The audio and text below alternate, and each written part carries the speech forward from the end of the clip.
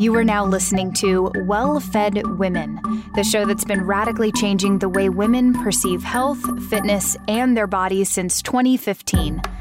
I'm your host, Noelle Tarr. Submit your questions to wellfedwomen@gmail.com, and you can keep up with the show on Instagram at wellfedwomen.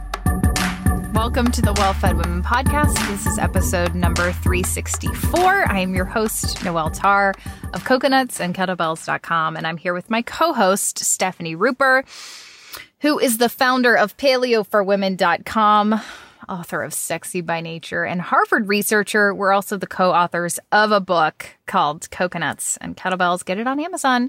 And today we're going to be talking about obsessive biohacking, healthy cookware and what to avoid, postpartum hormones, period abnormalities, and when to know when it's time to test your hormones to look for imbalances. Before we get into all that fun, over 75% of women are deficient in magnesium. So if you're listening to this, you are likely deficient if you're not supplementing.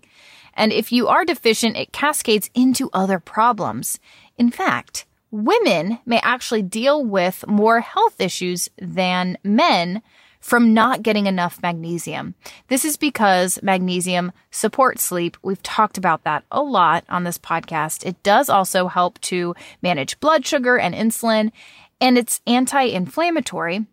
But perhaps most importantly, it fuels healthy mitochondria, which is important for hormonal health because steroid hormones are made in the mitochondria. So it serves an important role in helping to balance hormones and moderate your monthly cycle. The truth is, most magnesium supplements you'll find in health stores use only the two cheapest synthetic forms, and since they're not full spectrum, they may not raise your magnesium levels.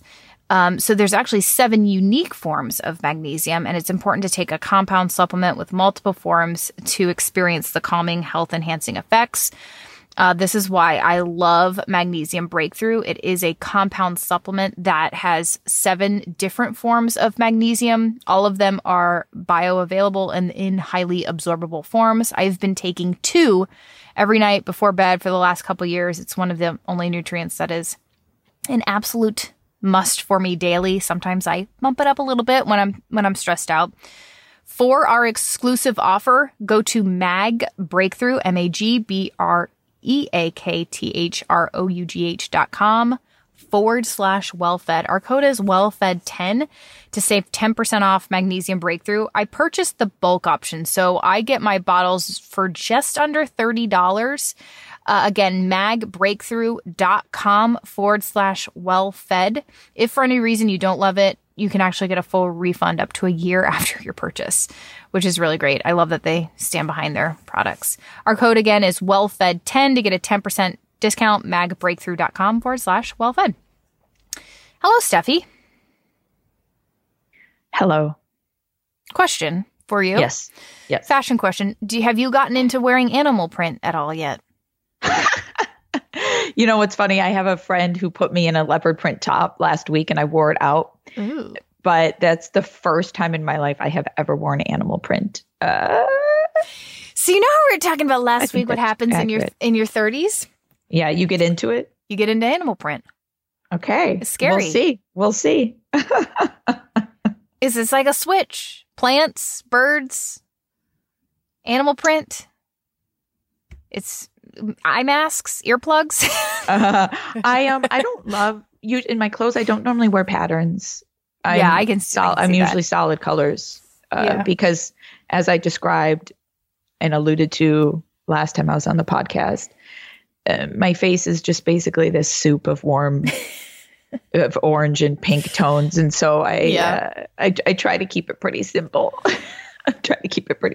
Yeah, I will say that some of that stuff hits more when it's like mid-30s, like 35. But I realized lately that like I never wore prints, like animal prints, when I was in my 20s, and all of a sudden I'm like, oh, let me get this leopard duster and wear it like around. It's just, who am I? I'm gonna be 36 in a few weeks. Wow. Thanks, Stephanie. Well, yeah, I guess. Well, no, actually, wow. Well, I know. So I know that you're a little bit older than me. Just a little. But I just forgot that I'm turning 34 and yeah. I mean, I didn't forget because I think, wow. It's just, and it's funny because we started podcasting when I was a child. Oh my goodness. Yeah. I have a PhD. You have offspring. Wow. 2 of them. Just crazy. Where did they come from? Offspring, plural. Yeah, you. Mm-hmm. I know, right? I definitely remind my husband of that, like, pretty regularly. I'm like, I made these. They came out of my body. So appreciate me, please. Thank you. I made these 2 things. How is that possible? It's just crazy. Yeah, for some reason, I know people are listening and they're like, shut up. But I just feel like 36 is a lot. It just is like the first age that I'm like, I'm 36. Like, I've always kind of felt like, oh, 30, so fun. And then it's like 32, 33. And all of a sudden it's like 36. Yeah. So it's lovely because my husband's a few years older. So it does kind of still make me feel youthful. But I just can't believe this is me. Like, here we are. I can, when I look back on my life and I see how far away high school and college was and just how much I've grown even in the last 5 years, it's absolutely something I can see. But at the same time, it's just crazy. It's just crazy. Yeah. So. Well, so I've been, it's been really, really good for me because I have become close with a bunch of people. We have a wide range of ages of people that I hang out with in my circles. And I think it's just been really good for me because when I was younger, I was always so worried that my life would have to become a certain way, that I would have to grow up in a certain way, or I would have to change my personality in all these different ways, or change how I have fun, right? All these sorts of things. And I'm just realizing that life is life and you can live it any number of ways you want to. And if you want to, you know what I mean? If you want to dance all the time, you can do it, And so, growing older has been scary for me my entire life, but I'm learning now that, we choose how we do it. And that's how it is. Yeah. Which is nice. Age is just a number. How cliche, but it really is true. Yeah. I will say there's a lot of misconceptions about getting older. When you are in your 20s, you see older people. I mean, even when you're in high school, whatever. I know high school and college are kind of formative years, but you do have a lot of preconceived notions about what it means to be in your 30s or what it means to grow up. And even for me, I remember so deeply being terrified of gaining weight and seeing all these older people gain weight. And pregnancy was like this death sentence where everybody lost themselves in quotations and gained weight and their bodies changed. And it was just such a culture of, even seeing that at even such a young age, all you see is marketing trying to help what, you consider to be old people get their body back and get control of their life again. And it was like, oh, that's not going to be me. And it's just crazy what we're conditioned to think about getting older in general and what that means. Whereas so much of it, then you get older and you're like, wow, it's not so bad. And also like, I'm still young, it's like, whatever, 40's the new 30. Everybody says that. No, whatever. 40 is 40, 30 is 30, and it's still fun. So, and you don't have to, there's beauty also in letting go of a lot of what you thought you needed to do or be or weigh, and like seeing what life is really about and what you're really passionate about and what really brings you joy. And there's a lot of confidence that comes from that. You become more self-aware, but you also become just more confident and happier with that when you can let go of the stuff that isn't serving you and really continue to pursue what's right for you and your body and what you're called to. If you are active and follow a whole foods diet, you need to be thinking about electrolyte replacement. Take it from me, who did not consider electrolytes for a very long time. Don't make the mistake I did. So here's the deal. You lose electrolytes when you sweat, like when you're working out, even when you're doing things like going into a sauna and when you go to the bathroom. These electrolytes have to be replaced through your diet or through supplementation. And if you're following a whole foods diet, which is naturally low in sodium, you can actually be chronically deficient in electrolytes. And even if you salt your foods, it may still not be enough if you are working out and sweating regularly. So this can show up as, or a deficiency can show up as dizziness, muscle cramps, headaches, fatigue, seeing stars when you stand up, sleep disturbances, especially on workout days, which was my experience. Electrolytes are important because water absorption in your body is dependent upon the absorption of key electrolytes like sodium and magnesium and potassium. And if you are guzzling water throughout the day or you find yourself super thirsty, you can actually be flushing out your electrolytes, and you may actually be in need of electrolytes, not more water. Element makes grab-and-go electrolyte replacement supplementation. You just take an Element recharge packet, tear it open, mix it with water, and sip on it. There is no sugar, gluten fillers, artificial ingredients, and it's paleo-friendly. I've been using Element regularly on workout days, and it has made such a difference for me in the last year. I don't feel so thirsty or empty throughout the day. I don't have that dizziness I used to when I go from sitting to standing post-workout. And just as a tip, when you're drinking it, mix it in about 16 ounces of water, and then if it starts to get a little salty at the end, just add a bit more water and stir and sip on it as needed, which is what I do. It's called second drink. That's what I do throughout the day while I'm sipping on it. So grab a free sample pack of Element by going to drinklmnt.com/wellfed. All you have to do is pay for shipping. So it's a box of 8. Again, that's drink, so DRINK, Element, LMNT.com/wellfed. You can click on get yours. And if you have already bought yourself some boxes, use that link to buy 3 boxes and get 1 free, which is what we do. Anyway, would you like to jump into questions? Let's do it. Okay, question number 1 is from Sarah. She said, I used to be obsessive with controlling my health and body by restricting food and over-exercising. Thankfully, I got over that one, and now I think I am a little too obsessed with biohacking and non-toxic living in an attempt to control my health and my family's health. I'm finding it really hard not to be scared of everything and wanting to control everything around me. For example, my water, even though I filter it with a Berkey, but just started reading controversy about that filter, EMFs, the sunflower oil in my almond crackers, the air in my home. Even though we live in a fresh mountain setting, we just can't afford air purifiers right now. The furniture in our house, the Ziplocs I occasionally use to freeze soup in when all my stashers and glass containers are being used, the mattress I'm sleeping on because it's not $5 billion and certified free of toxins, etc. Like, it consumes my mind, and I have a really hard time stepping back and finding a balance with it all.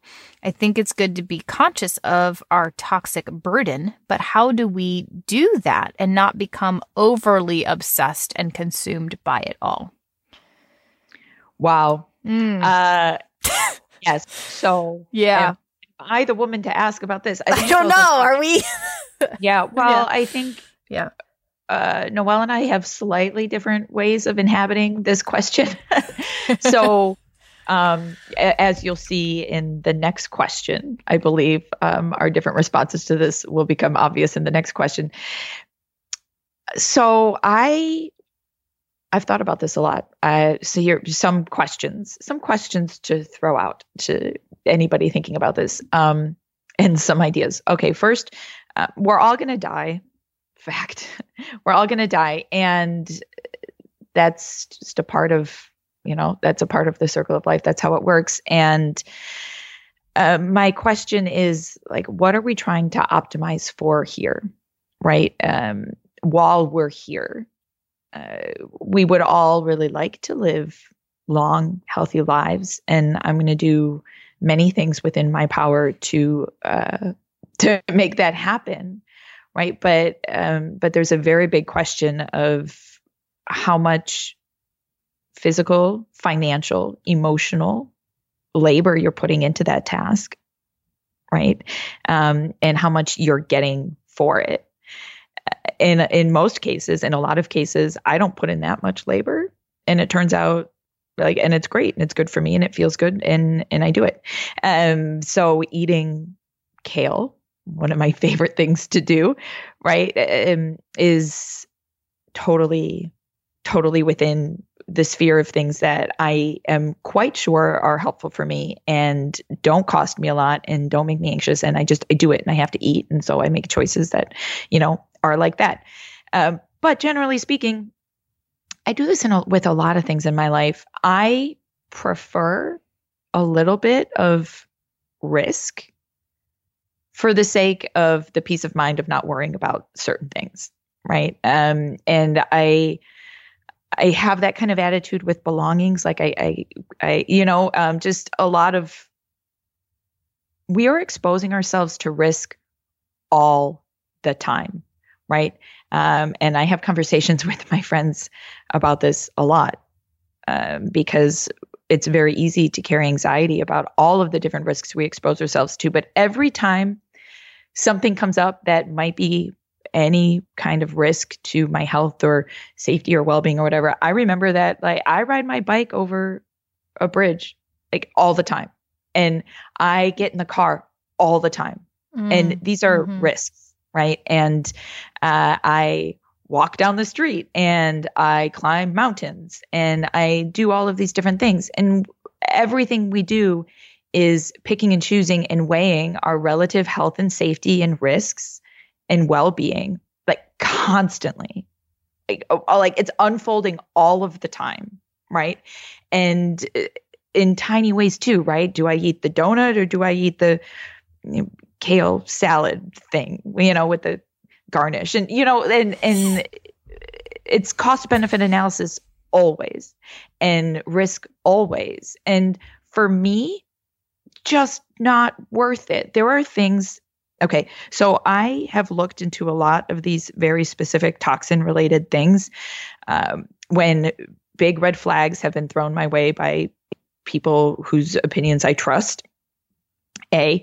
B. I'm generally aware of plastics, of stuff in shampoo, and I try to buy things that are safer-ish, but I don't obsess over the details. And I also look into these things related to very specific health-related issues that I have, right? So I'm generally speaking not trying really hard to fix something that isn't broken for me. And so I do orange light filters on my computer 100% of the time because I have to for my headaches, right? And I've looked into all certain, I'm like, you've heard me talk about all the different kinds of biohacking I do, the histamine stuff and yada, yada, yada, because of specific issues that I have. But other than that, like I just let it go because what are you going to do? What are we here optimizing for, right? And what is the cost of worrying? And plenty of people live long, healthy lives, not nitpicking details. And there just comes a point at which like letting details slide could be good for us. At the same time, maybe not. Maybe I'm completely wrong, but my quality of life is good and I don't anticipate it getting like altogether worse, but maybe it will. But that's also a risk. So, everything you do is a calculated risk. Even like eating, I ate like too many cruciferous vegetables recently, and I think my calcium levels went up, and then I didn't sleep very well, and then I like dialed it back, and then I took more magnesium. Like even that in its own way was a risk, right? So yeah, this is a long diatribe of me just saying the word risk a lot, but basically, that's kind of why like I'm vaguely aware, and I do pay very close attention to things that can be affecting my symptoms. But otherwise, I just kind of let it go. I love the idea of risk assessment. It is definitely how I operate in the world. I think that, but also we have to really, Steph and I have always been focused on foundational changes. What are those big things that you can shift that we know are going to improve your health? Let's do that. Let's adapt to those.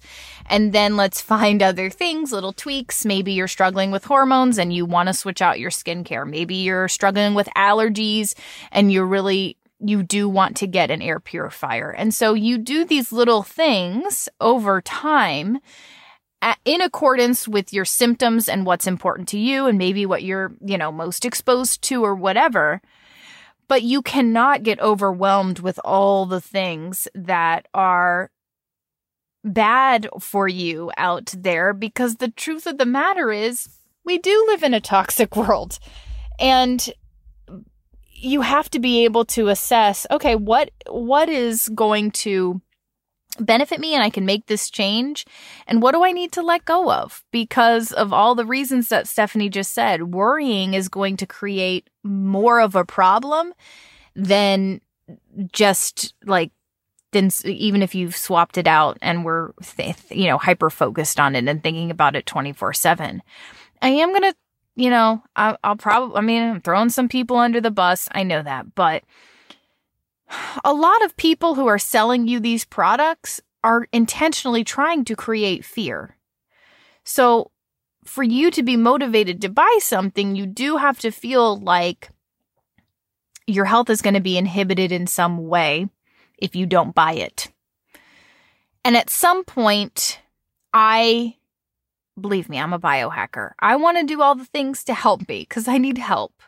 And I have found incredible things that have, red light therapy and blue blockers and all the stuff has helped me tremendously. So I'm not knocking it, but I am going to say that a lot of times when we see this huge, fear-based marketing, I can't get down with that. I want to share things that I love and that I use that I think other people might love, and also, oh, that's an easy swap, or, oh, this is going to help me feel better, live better. It's going to improve my health.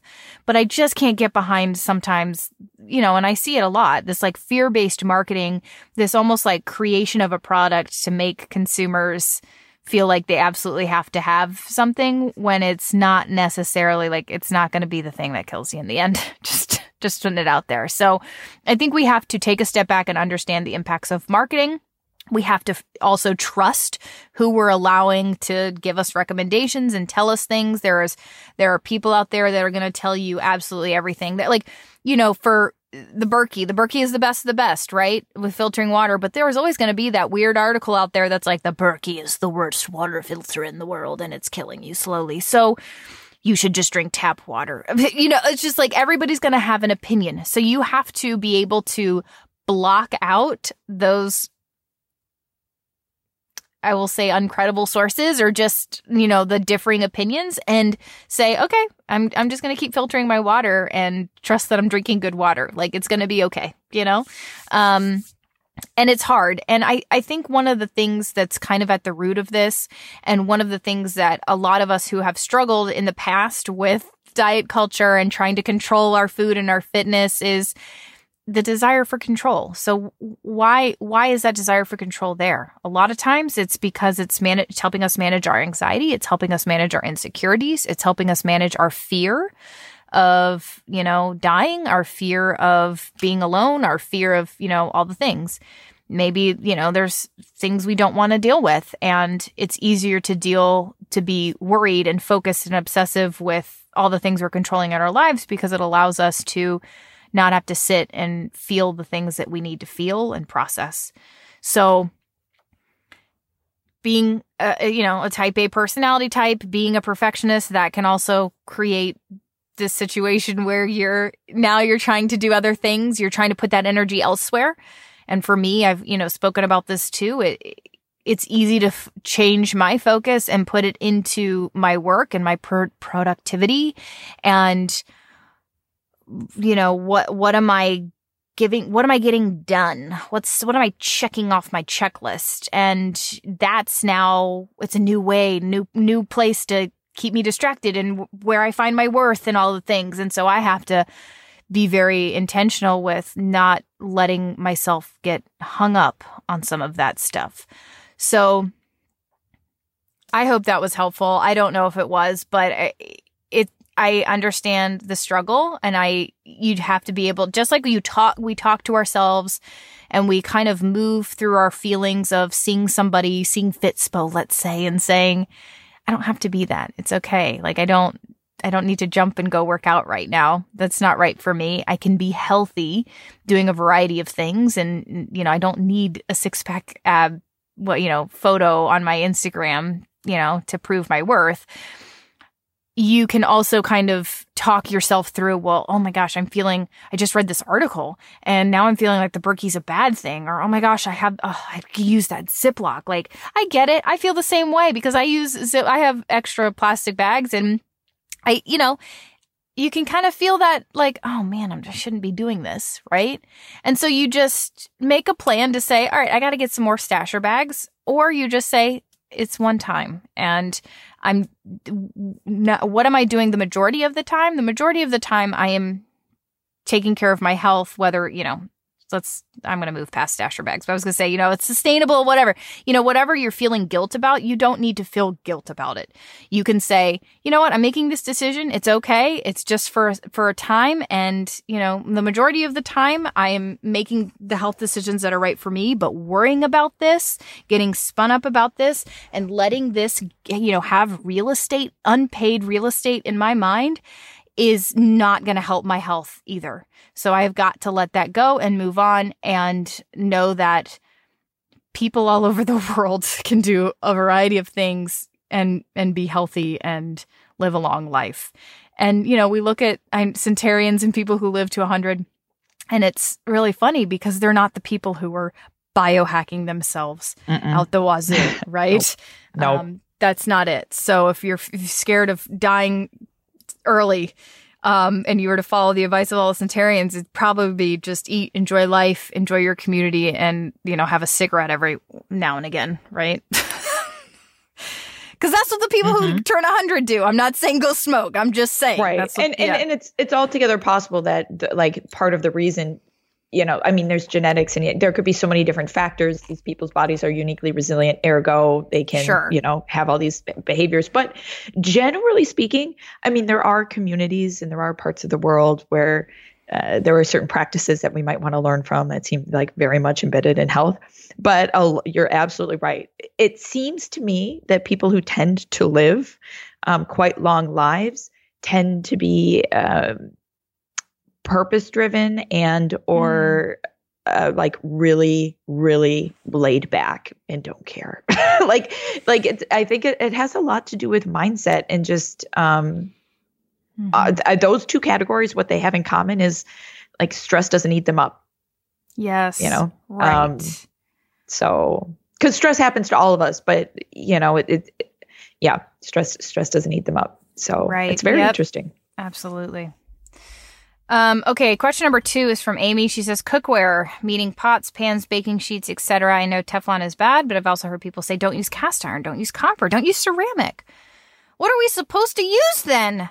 Will all our cookware eventually kill us? Right now I'm using stainless steel and cast iron and line with parchment paper, but I would really love some great nonstick options that aren't toxic.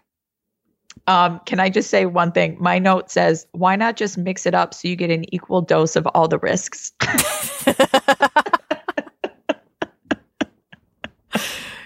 Like a small good option. Equal dose of all the risks. Don't listen to my advice, please. Listen to Noelle. Go ahead. Oh, Lord. Okay. Take it away. So here's all the options, and I'm just going to give you some pros and cons of both. These are the safe options. Enameled cookware. So when something's enameled, it is non-reactive. There's no leaching of materials into the food. Enamel is like powdered melted glass. It's coating something else. So, for example, there's like enamel coated cast iron cookware, and that makes it nice and nonstick. I think that this is a good option. If you were to drop it, it's not going to break into pieces like ceramic, but it will chip. Second option, cast iron is fine. Now, there may be some naysayers. You know how if you just start confusing people when you start trying to say, don't use cast iron. Because back in the day, we would talk about bone broth. As a nutritionist, you would talk about how bone broth, how healthy it was. And then people would be like, oh, but bone broth is not good for people who have histamine intolerance or, whatever. Eat your sauerkraut, eat your fermented foods. Oh, that's just not good. That's actually not good for these types of people. It's like, oh, well, wow. Should I not be eating sauerkraut now? Should I not be drinking bone broth? Should I not be eating leftovers? And so people get confused in a hurry because there are always going to be situations where something is not great for everyone, hence bio-individuality. But the deal with cast iron is it is very durable.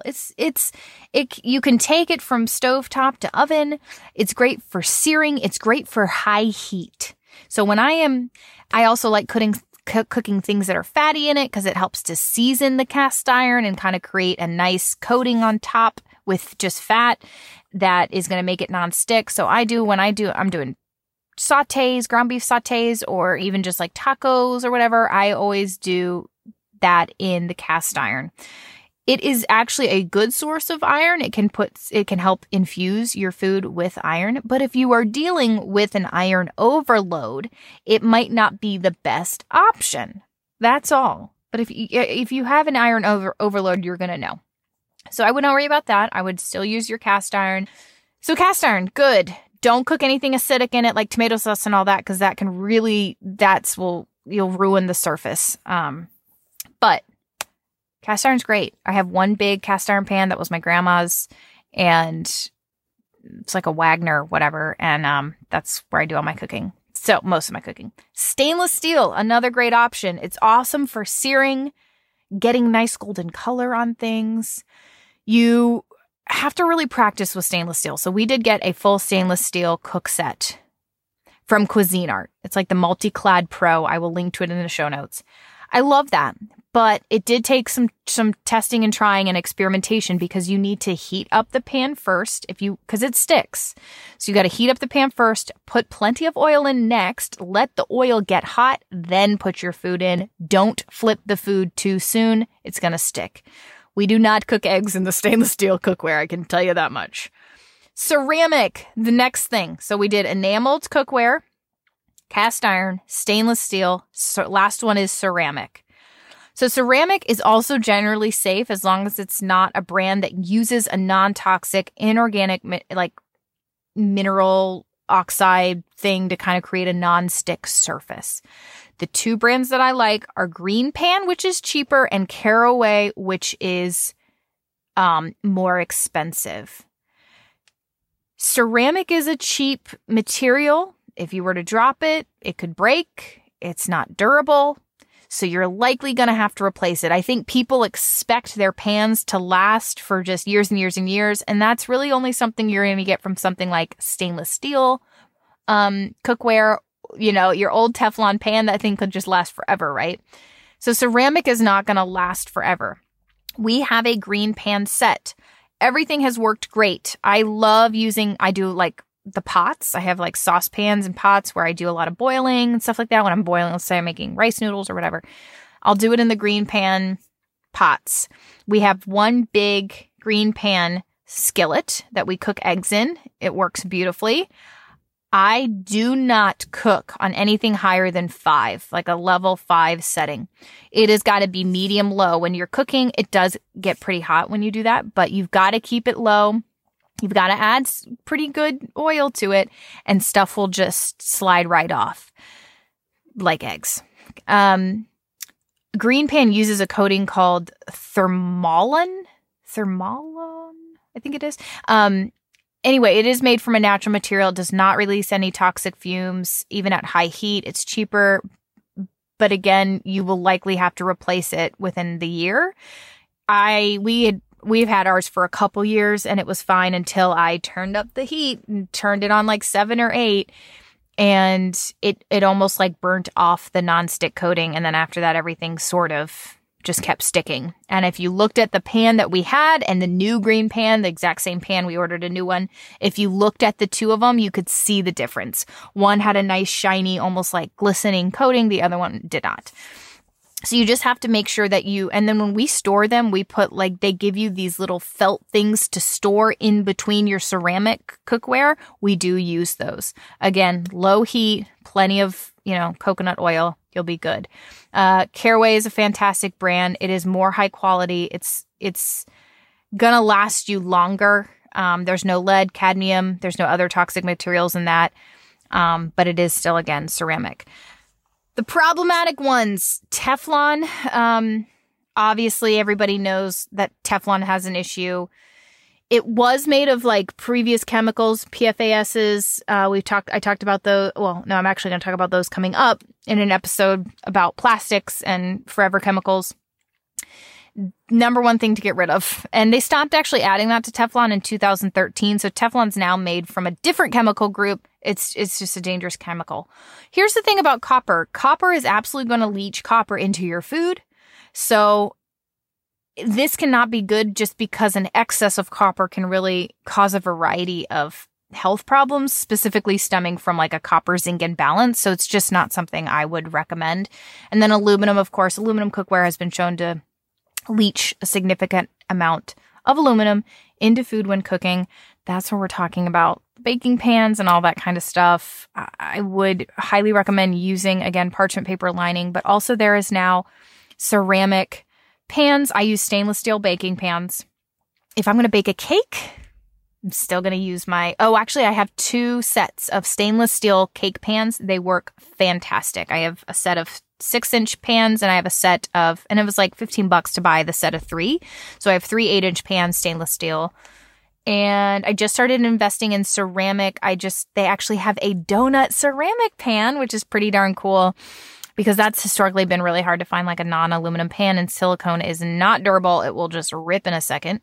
And then a bread pan. I just got a ceramic bread pan for Christmas. So I do think that, and if you want to know more about the harmful effects of aluminum, we did do an episode number 346 a while back. That was all about aluminum and deodorant. So aluminum can potentially have some pretty harmful effects when it's connected to like nervous system toxicity and all that kind of stuff. So you can listen to that episode for more. But yeah, that's my recommendation. And Steph, welcome back. What do you do you use cast iron? No. No, I have a nonstick pan of some variety. Okay. I have one. I cook egg yolks in it sometimes. And that's all I've done, actually. What do you eat? One of my new friends here was like, man, you got to write your next book on the coffee and supplements diet. Yeah. Did you what's text in my me that? fridge. I don't, so I eat, not usually here. What do I eat? So I buy a bunch of pre-chopped vegetables and I microwave them, because that's time efficient for me. And I add I have nice olive oil, high polyphenol, that sort of thing, extrovert, and I do have MCT oil for cooking if and when I cook.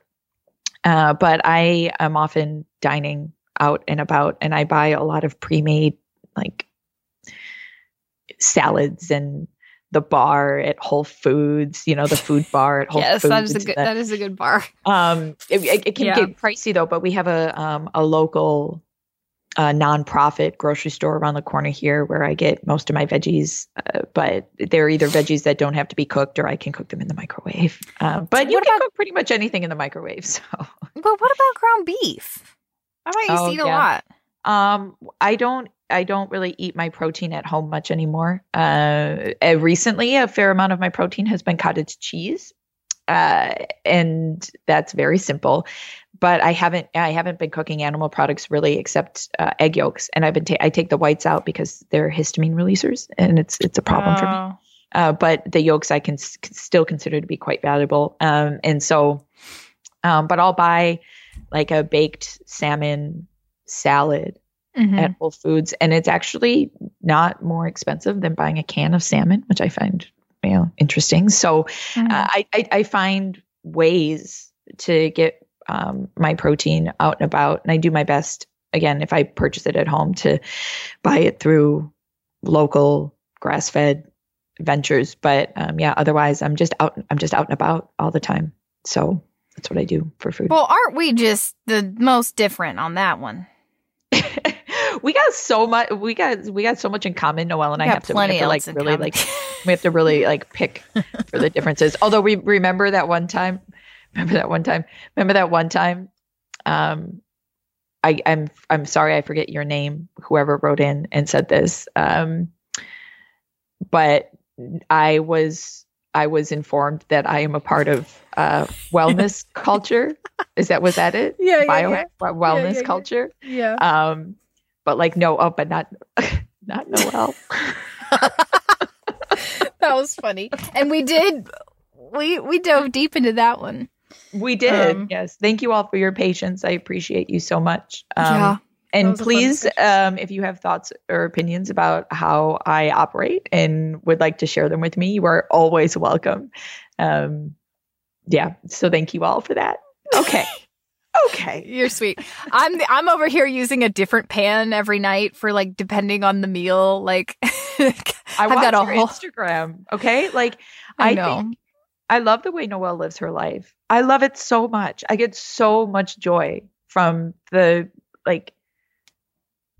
sweet. Yeah, from everything about it. It's just sweet and lovely, and I learn about cooking, and I've started commenting on all of the dinner posts. I don't know gosh. If you noticed that. That gives me life. Every time I see it, you're like, hi, commenting here to get this out to more people.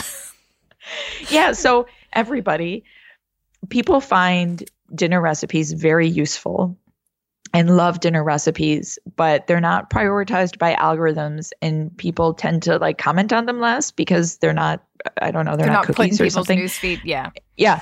And so it can help get dinner recipes, like, being a good Samaritan, like get good dinner recipes out to people if you like, or if you comment and save Noelle's posts about dinner.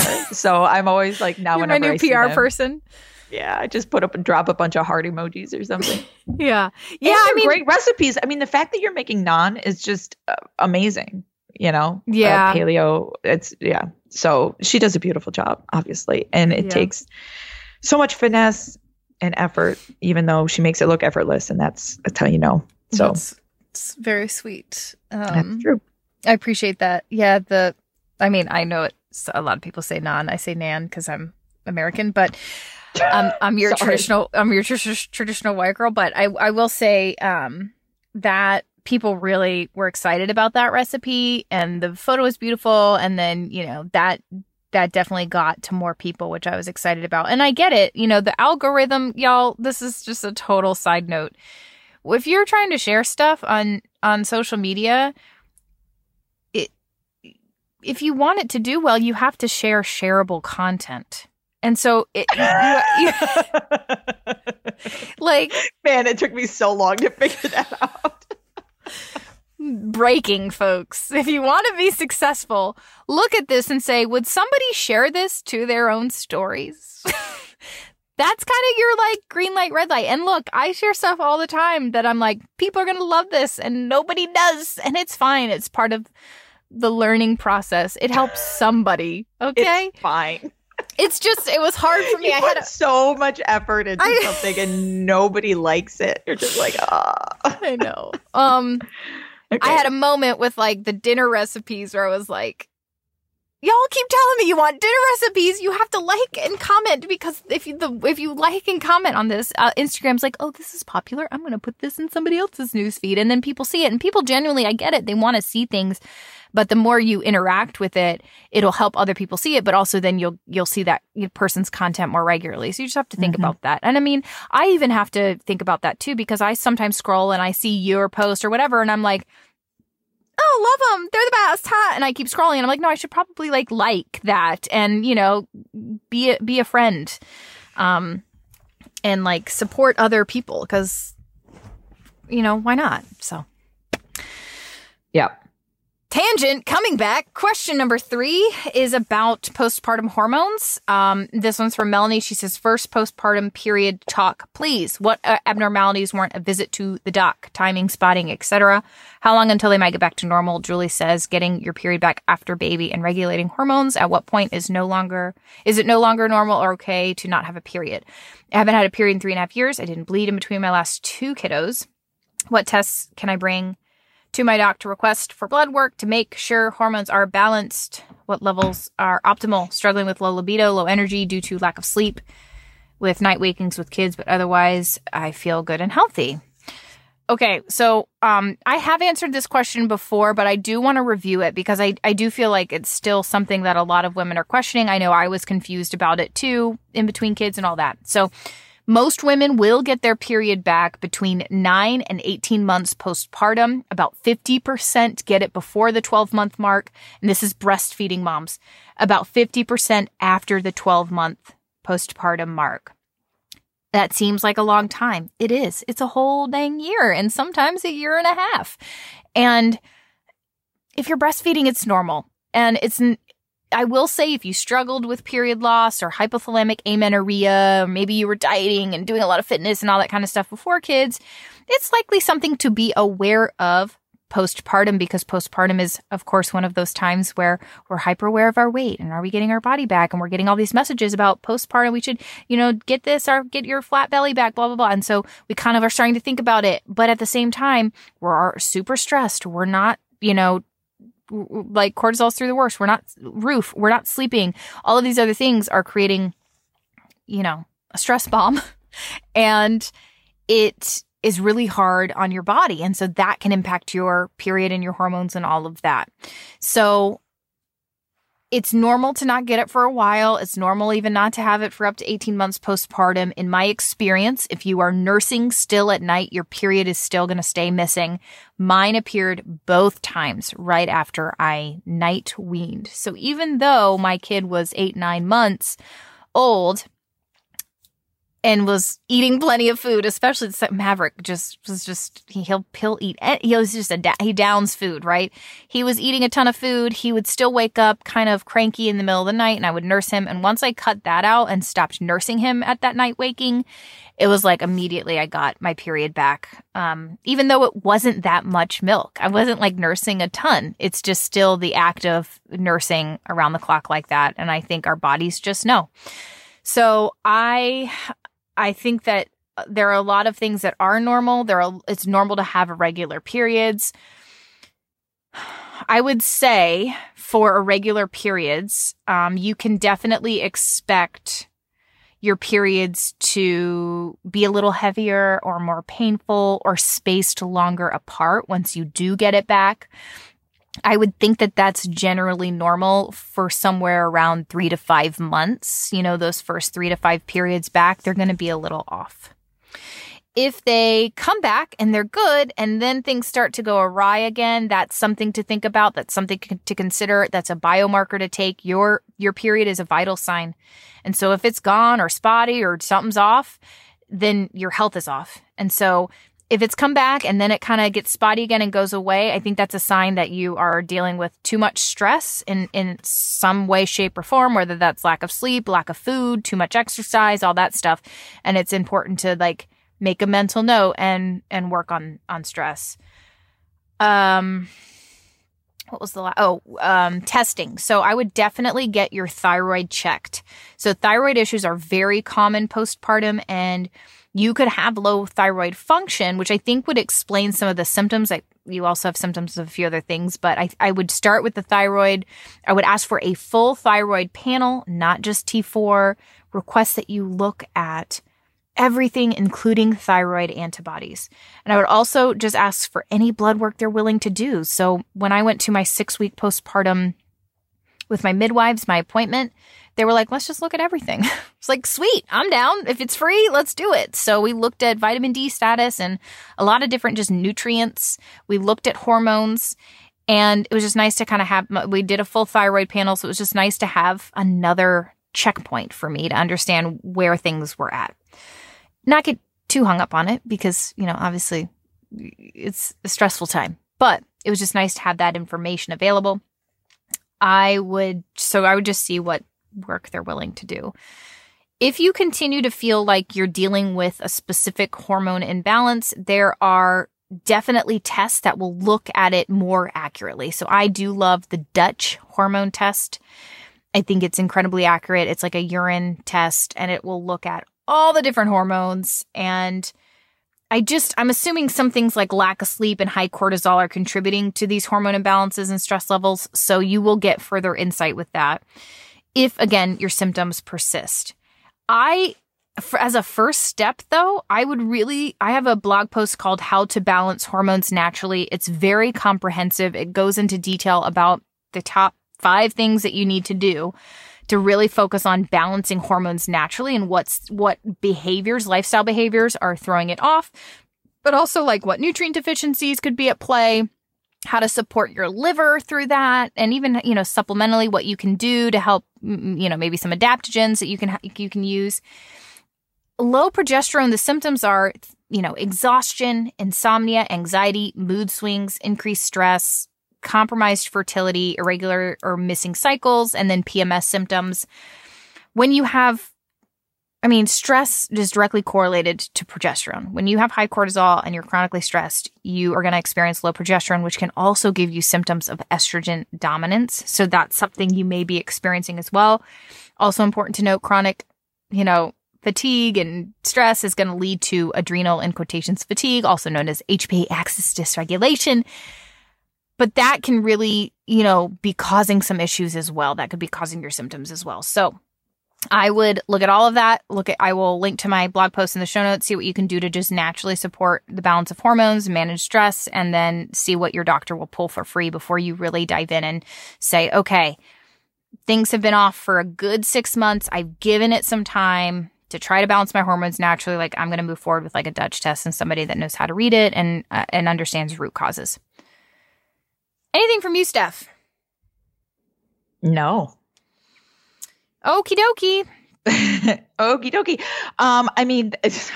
That was just, it was very thorough. I had a list of all of the hormones that I would, look at and getting tested, and asking the question.